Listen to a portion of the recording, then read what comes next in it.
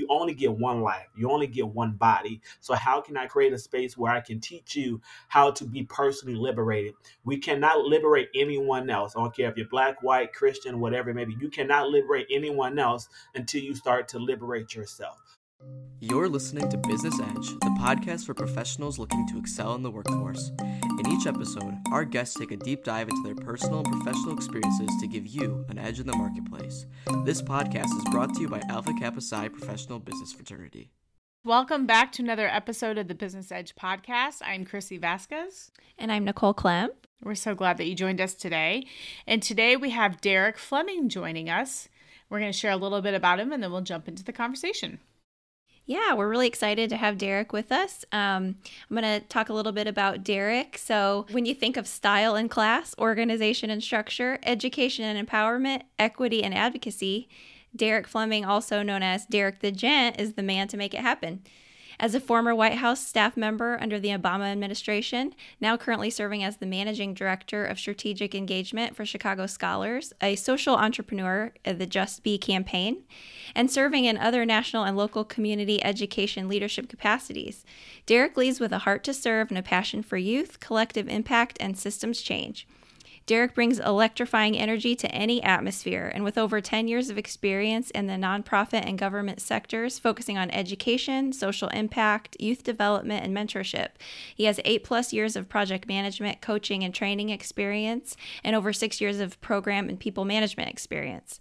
Derek brings a level of problem-solving skills that sets everyone at ease and makes solutions-focused work feel like fun. Derek, we're so excited to have you with us today. I'm excited to be here. It's always funny to hear my bio being read. So Derek, my first question to you. So you went to Alabama State and you got your degree in communication. Tell us a little bit about how you found AK Psi and why you thought it would be a good opportunity.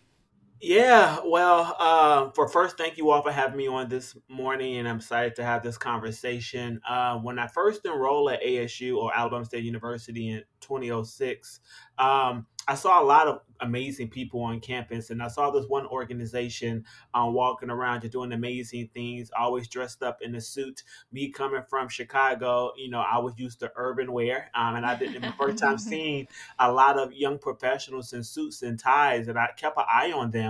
And then my junior year, someone like, hey, do you want to, try out for AK Psi? And I did it, and I was initiated, and it was a beautiful time. The brotherhood was something that I needed, and to this day still hold strong with all my brothers when we went through that process. Awesome. Yeah, that's great. So tell us a little bit about what you're doing today and kind of how you got from those college days to where you are now with your fancy bow tie you've got on today. Yeah, as you mentioned, my undergrad is in TV and film, and at one point in my life, I thought I was moving to Hollywood and becoming the next Spike Lee and creating films. And when I graduated from undergrad, I'm like, hey, Derek, look at your resume. You only have 2 internships, in TV and film, but you have a lot of experience in community and education. And I tried my first year as a teacher, and I hated it. It's not that I hated teaching; I hated the U.S. way of educating our young people. So I took an internship at the White House that turned into a job, and hearing President Obama, as I'm doing scheduling and advanced work, traveling around the country, talking about going back in your community, talking about grassroots, talking about being a part of the change, that solidified for me that that's what I wanted to do. And I went back to graduate school in 2013 and got my master's in nonprofit management, and been working in the space in Chicago ever since. I thought I was going to go back to D.C. after I got my master's to return to the Obama administration, but I ended up staying in Chicago and been here almost 10 years back serving my community in various capacities. I was a high school counselor for some time and then moved up to a regional supervisor. Then I transitioned to organization, and now I'm a managing director overseeing strategic engagement. And my primary job is just to bring opportunities together to really meet the need of our unique young people here in Chicago and communities here in Chicago. Fantastic. Great. Thank you for sharing. So talk to us a little bit about the work of Chicago Scholars. Yeah, so we've been around 25 years. We are the largest college access organization here in Chicago, serving over 5,000 young people. We are one of the few organizations that does all three parts. So that's making sure young people get into college, through college, and into the workforce. Most times, organizations in our sector either does one or two of those. We do all three, which hence why we have 5,000 students in our program. And at the core of our work is about economic mobility, it's about leadership development, about belonging. We want to make sure first generation, low income students from various backgrounds and diverse identities have all the things they need to make sure they make the best informed decision in the college that they want to attend to. We want to make sure that they have the least amount of debt. So we are advising students for a 4-year degree. You should not take out no more than 20 to 40,000 for a 4-year degree. I don't care what school you go to. If you're going to Harvard or a directional college, you should not be taking out a lot of debt, especially when we're dealing with majority Black and brown youth. We want to make sure that we are setting them up for success. As you can imagine, here in Chicago, we have a lot of injustices happening in the city, and we're trying to disrupt the achievement and wealth gap here in Chicago. So how we do that in terms of making sure our students select the best match fit and financial fit institutions that then are going to allow them to go from college right into career. Fantastic. Wow. We've talked a lot on the podcast this season about how the landscape of higher education is changing. And so how is that impacting your work when you work with the students? Yeah, so there was a report that came out, I think either earlier this year or last year, that said there's up to 1 million less young people in college right now. Wow. So, and then you also got Google, and you have, Apple, and you have all these tech conglomerates doing some amazing work. They're making education different. You can go on YouTube and learn how to do amazing things. You can go to LinkedIn and Google and learn amazing things. So when you're talking about college, you really have to make sure that it's understanding, like, what is the ROI in going to these institutions and taking out almost, $250,000, to go to school. So when we think about the work we do at Chicago Scholars, the students we are serving, these are students that want to go to school. So we are admitting 600 students every year into our program, and these 600 students want to go to college, and they have the ambition, they have the excitement. They know as first generation low income individuals that this is the path forward for them. So when we talking about the importance of college, right now, with the pandemic going on, the job market is scarce, depending on what you want to do. So for some of our young people, the best bet is for them to go to college right now, gain the skills. And we often say college is not just about the degree, but it's about the leadership experience along the way while you're in school, those essential skills, those soft skills, those networkings, those internship opportunities that really allow you to go into that job once you graduate. Our young people are making an average of 40 to 60K in their first position once they graduate. So we are changing generations by making sure that they are not just going to college, but they're going to college, least amount of debt to zero debt, and coming out with a living sustainable wage in order to move their futures and their families forward. So if I'm hearing a little bit, it sounds like you're doing some financial literacy with them for them to be able to understand that, because I know that's one thing that I feel like our country's missing tremendously, right? If you don't learn it in the household, you don't learn it anywhere else. And I think that's where a lot of our country's in some debt because, they don't have that. So do you guys do some financial literacy programming with them? Yes, it's a part of our core programming. So our core program is, of course, the college access and success work, but the other piece is leadership development. So and within our curriculum, there's a lot around financial literacy, and there's about money management. We partner with some of the big banks around the nation that come in and give pro bono opportunities to our students to understand finances. So we're doing a lot of that work because a lot of times our students are going to school with full rides. So sometimes they're being paid to go to school. So if you're getting a check compared to some students that just have to fight to get the money to go, we want to make sure they're navigating those finances. So yes, financial literacy is very big for us as well. Mm-hmm. That's great. That is so important, I think, right now, especially with college being as expensive as it is. It really, really is fantastic. You've been listening to Business Edge, brought to you by Alpha Kappa Psi Professional Business Fraternity and sponsored by Synergos, Association Management Company. Now, let's get back to the conversation. I want to back up a bit. You mentioned being a White House staffer in the Obama administration. Of course, we have to ask a little bit about that. And we'll tie it into the leadership piece. Obviously, professional development and leadership is something we talk about a lot here at AK Sci. And I'd love to know, how that experience shaped how you define leadership. I obviously working for the leader of the free world for some time. How did that shape, how you look to leadership and how you feel about leadership and how that reflects how you, educate your young people today? Yeah, that experience I was there about a year and a half, almost 2 years, and it was transformational. I mean, imagine, working for the first Black president or any president Mhm. at 24, 25 years Yeah. old. I had a friend from college who did the internship 2 years prior, and it turned into a job. He's like, hey, Derek, I know you are trying to figure out your next steps. Maybe you should try this opportunity. And I applied as an intern and interned for 4 months. And then I turned into a job where I was an advanced associate, traveling around the country doing government logistics. So imagine anytime the president goes into any city or country, there's a team of 7 to 20 people going ahead of the president to make sure that city can get them in and out smoothly. So you're Wow. working with mayor, military officials, and you're Mhm. telling them what to do with their city for a short Wow. period of time to get the president in. So I was able to do that for about a year and a half, traveling around the country. And I think for me, what it did was taught me project management. And Mhm. I didn't even know at that time that was the phrase. It was a few years later that I learned that project management was a real thing. And also, what does it mean to communicate effectively, to different stakeholders? When you're talking to mayor and military officials, they communicate a certain type of way. And then also they're Mhm. protective about coming into the city and navigating, what needs to happen there.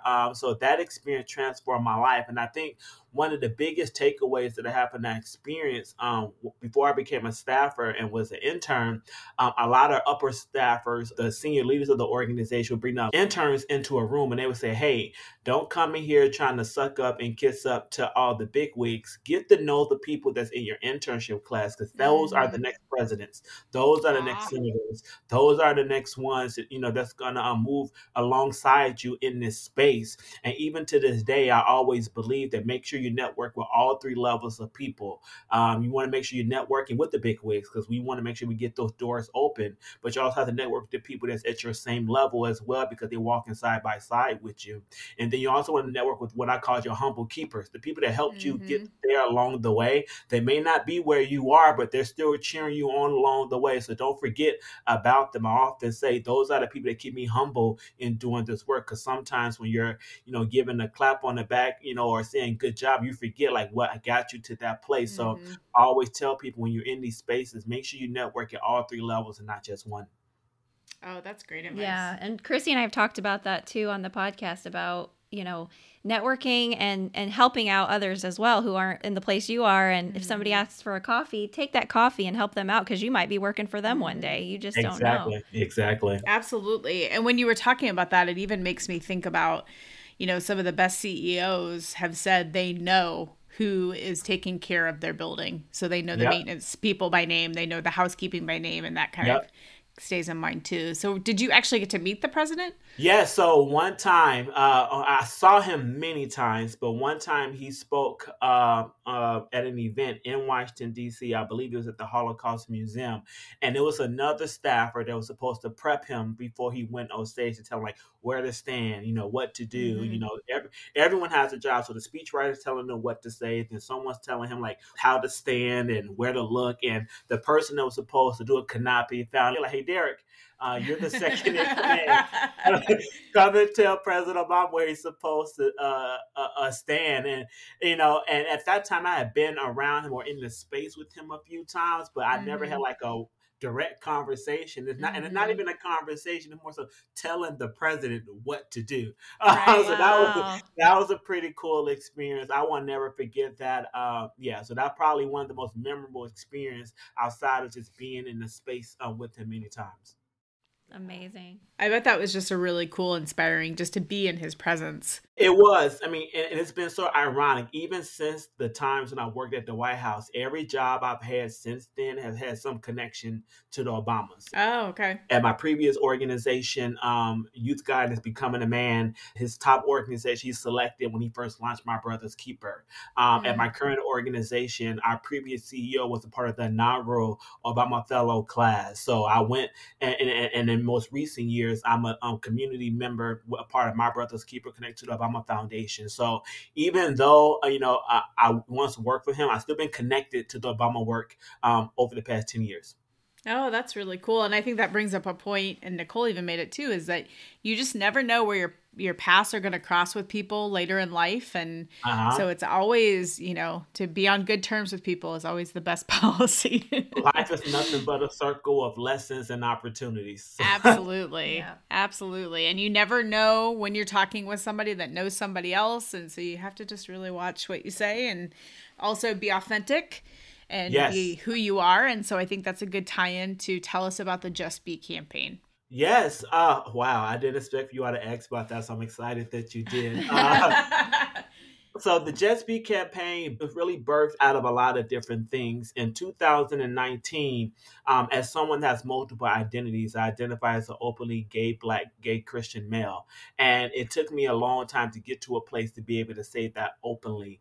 And I remember at that time, Alicia Keys, the singer, if you all know her, released a video of her son wanting to wear fingernail polish.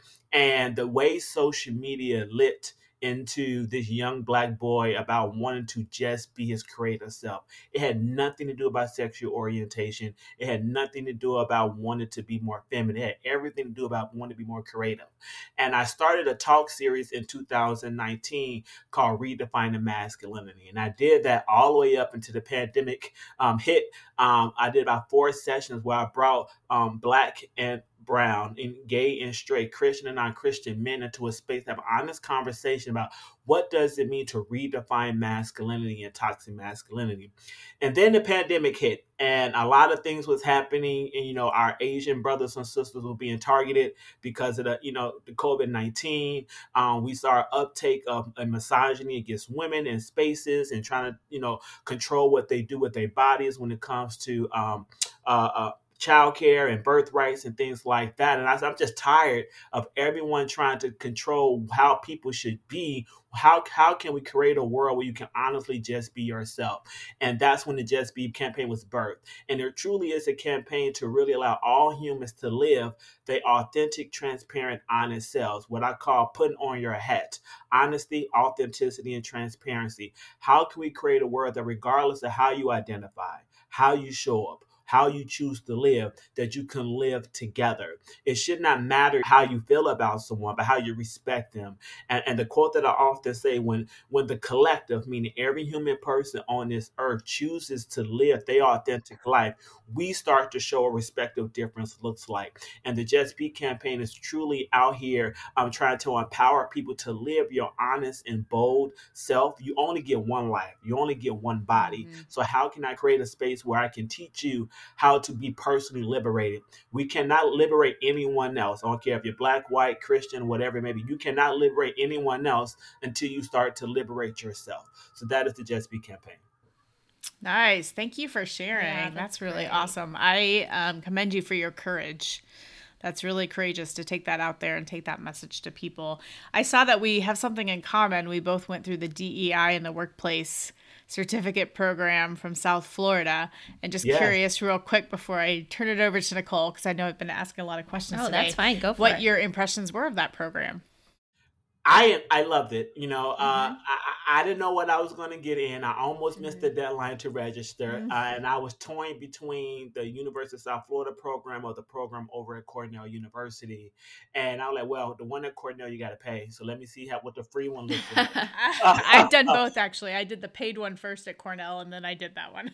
Okay. Well, I would love to hear about the Cornell one. Yeah. But the one at USF was amazing. I think the speakers, the way they brought it together. I think that the number one session I loved the most was the one on accessibility. I did not know how much I did not know about accessibility. Oh, my goodness. Yep. The chief accessibility officer from Microsoft, I believe it was. I'm still quoting and still looking at her notes. from everything she said. I didn't even think about, I mean, ever since then, the way we engage people on Zoom has changed. The way we reorganize our offices has changed. The way I show up as someone that manages many spaces, throughout the nation. How can I make sure we're truly looking at accessibility beyond the physical, but the mental, the technology, all the different things. So I truly enjoyed that program. And for me, the session on accessibility was the top one that I took away with.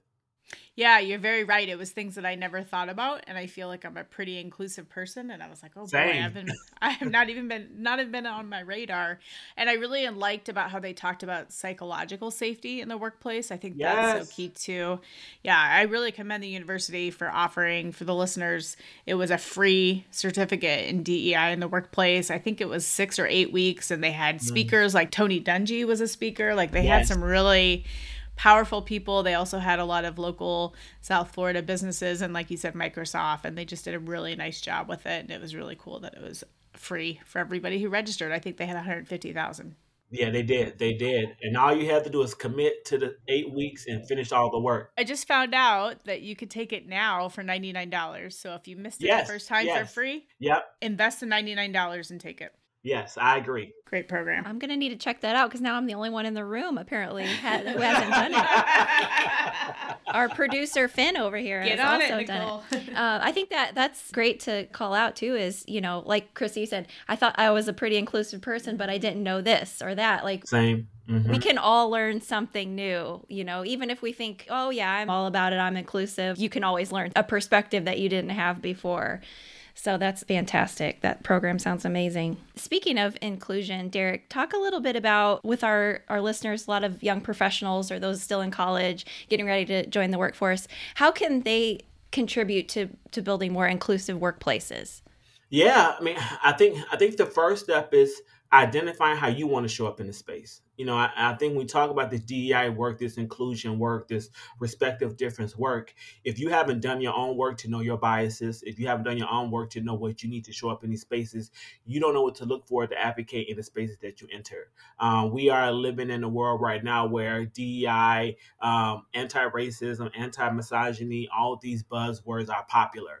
And it's great. And I'm excited. I see the change happening across the landscape. Some change is easier in some places and some are still struggling to come along the way. But I think the number one thing we have to realize is that at some point, another hot topic is going to come through.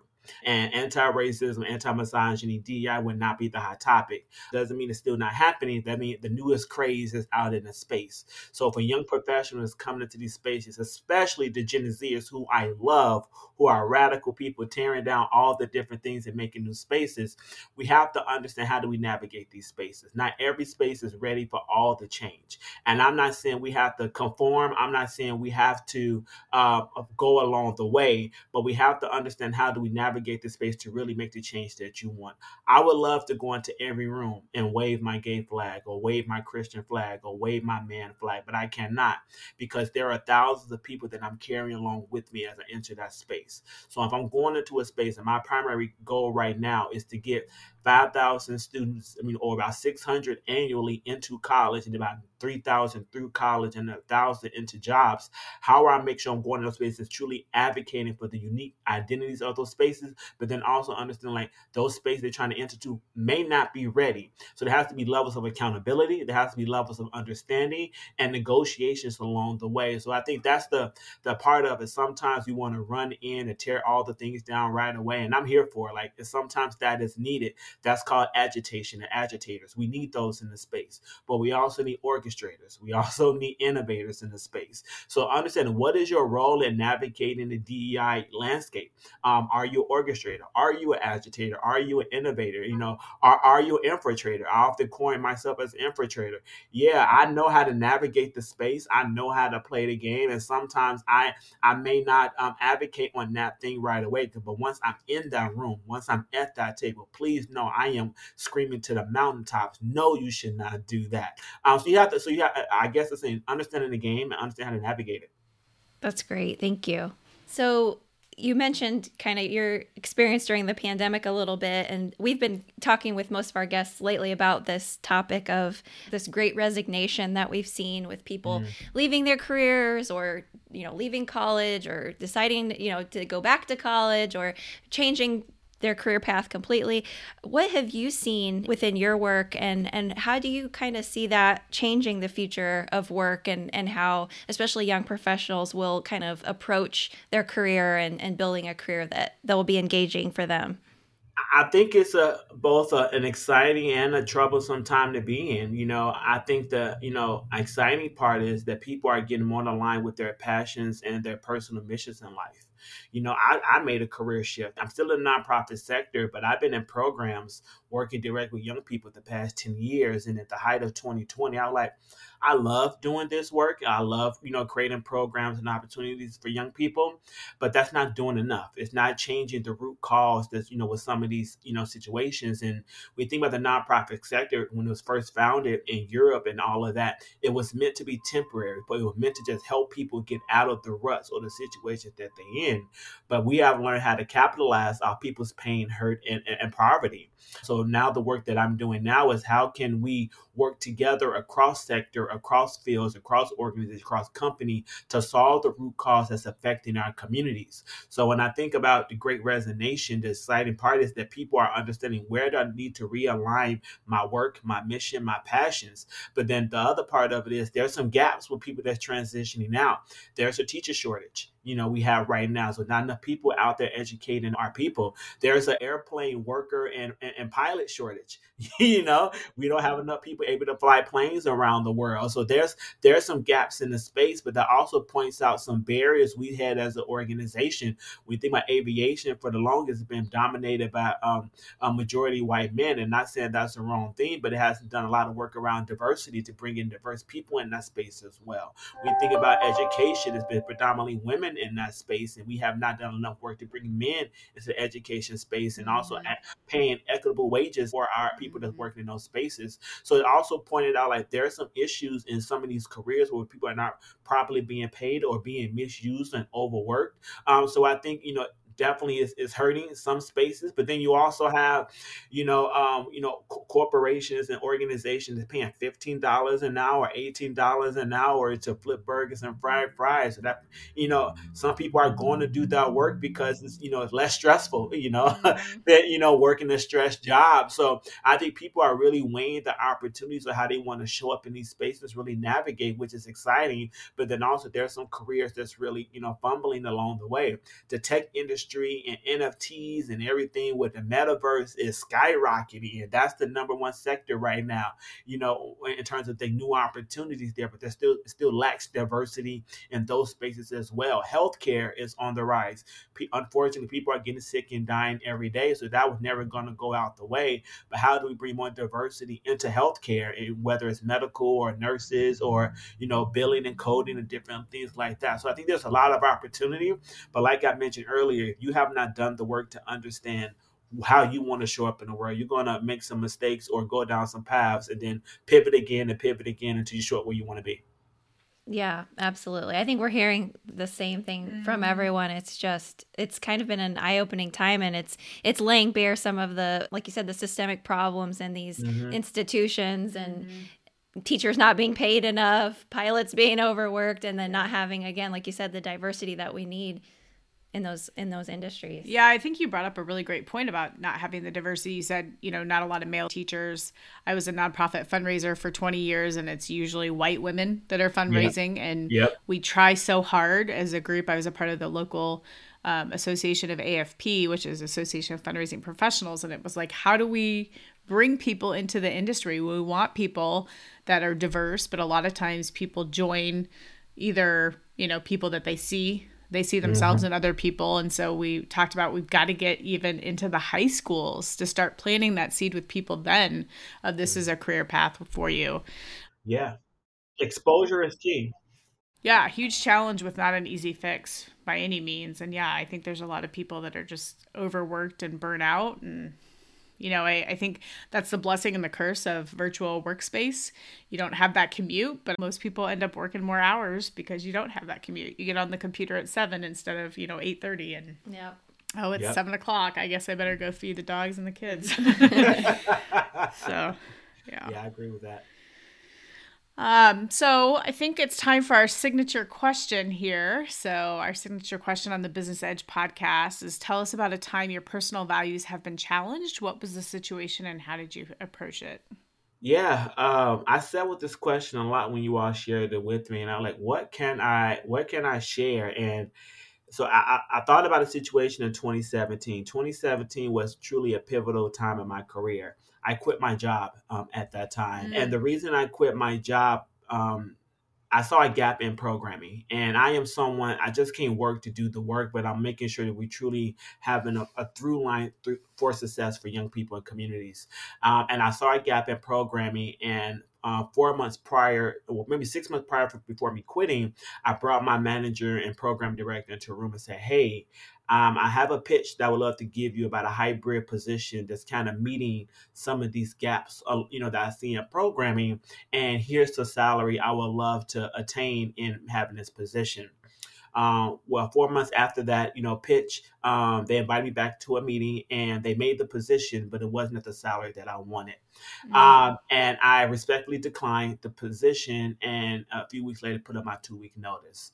At that time, it wasn't a situation around the job. I was going through a lot of professional coaching around my worth and how I'm showing up in the workplace and being valued, in terms of what all you bring to the table, and understanding how to navigate the nonprofit sector to at least try to get the salary that you want, be able to live.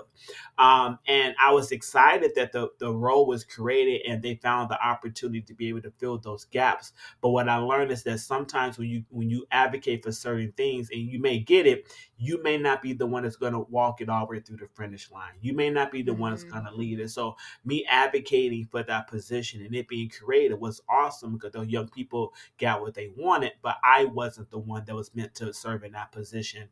And I think sometimes we have to be humble enough to know, like, you may fight for one thing and it may come to be, and that's totally okay, but you may not be the one to walk it all the way through. Since then, they started that position and it turned into an entire post-secondary department, off something I advocated for about 5 years ago. And what I gained along the way, I launched a business along the way, and I was able to pivot into an organization that really able to afford me the salary that I want and the opportunities that I wanted. So I think the biggest thing away is like understanding your worth and your self-worth, and understanding that it's okay to pivot, even if you do get part of it, but you may not be the one to take it all the way through the finish line. Oh, that's a really great lesson, because I feel like that happens all over in the workplace or in your volunteer work. And it goes back to your whole point about also thank the people that got you there. So I hope that they recognize that this was an idea birthed by you, even though you weren't the one to see it through. So yeah, that's absolutely. Great. Yeah. Well, we have enjoyed our conversation with you. Thank you for doing the good work in this world. We really appreciate it and proud to have you as a part of our brotherhood. Well, thank you so much for having me. This was truly a joy to give back to an organization that given so much to me. Thank you. Thank you, Derek. Thanks for listening to Business Edge. If you have questions, comments, or topic suggestions for us, email businessedge@aksci.org.